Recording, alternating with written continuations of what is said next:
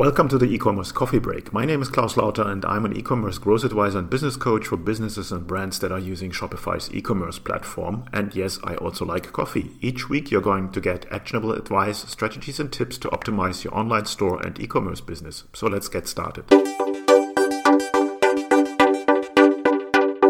Hey, it's Klaus here with another e-commerce coffee break. Today I want to talk about payment options in your Shopify store and how they can impact your conversion rate. I had a store checked today where they had an amazing add to cart rate, but a very, very low checkout conversion rate.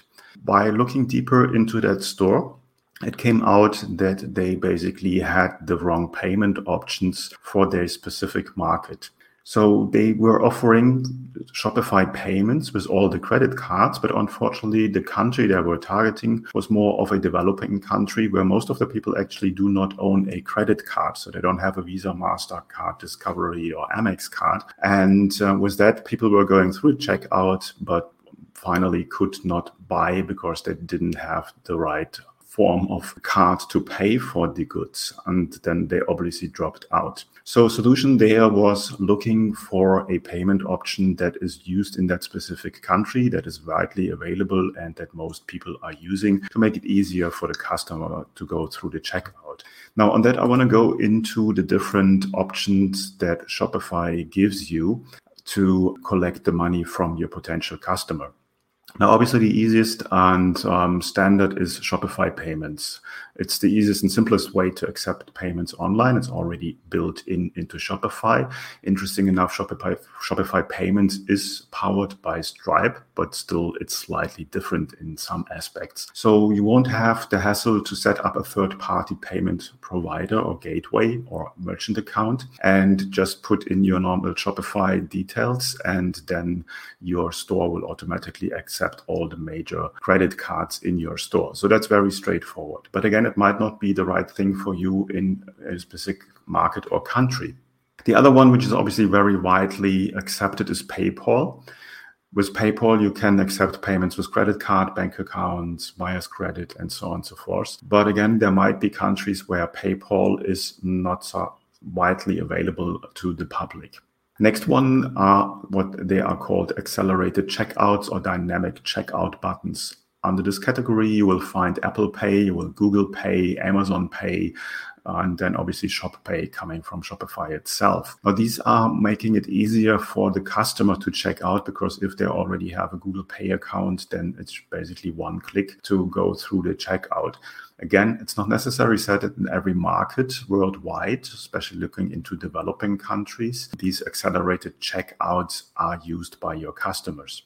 The next option that you can provide to your customer is third-party provider checkouts. So a third-party provider might be Stripe, might be ToCheckout, Checkout.com, Braintree, or AuthorizeNet. All of them would basically bypass the Shopify payment option. So instead of going through Shopify payment, your payment in your store will be processed, for instance, by Stripe directly or by Authorize directly. Now, for these, you have to apply separately.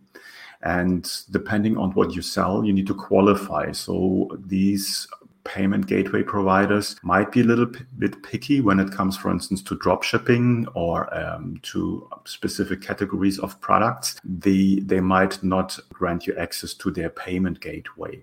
So you have to apply separately, and you have to include this separately into your stores. Most of these payment providers, gateway providers, and it's about 100, are very easy to implement into Shopify.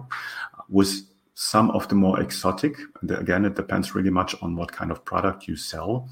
It's a little bit of more manual tasks to get them built into your Shopify, in your Shopify store, basically. So, and then you also have like local payment providers, third gateway providers. Now, looking into South America, into Latin America, you will find eBank's Payment is one of the bigger providers there. And a really big one is Mercado Pago. And that's where basically a solution for my client was found. Mercado Pago is widely used in a number of Latin American and South American countries, and much are more used by customers than a normal Visa or MasterCard. So only by putting in a different payment provider, you can increase your conversion rate on a checkout massively.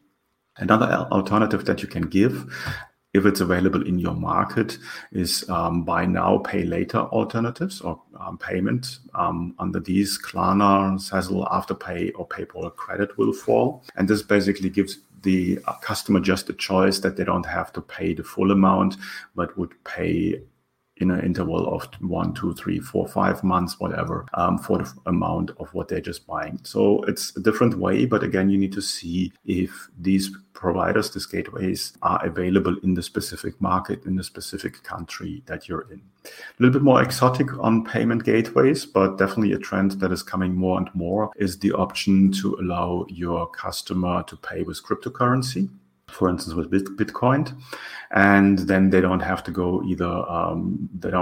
through a PayPal, a credit card, or a bank. And then finally, and also there's something that applies even to some European countries, are manual payment methods. Under these, you will find cash on delivery, also called COD, money orders, or bank transfers. So you would allow your customer, for instance, to pay on delivery in cash, and then the money would reflect after a while through whoever collects the cash in your bank account. The same for bank transfers, obviously, in money orders.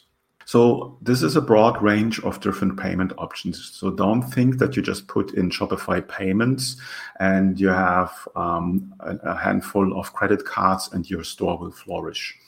As my example with my client just had shown us today, is that you really need to think it through what payment methods are used by customers in a specific country, in a specific market, and what's the uptake rate then. Will make a huge difference in your store if you provide the right payment methods. And all the store optimization, the conversion rate optimization on the front end, on the product detail page won't help you if you lose the people on, or your customers on your checkout page, by just not providing the right payment option.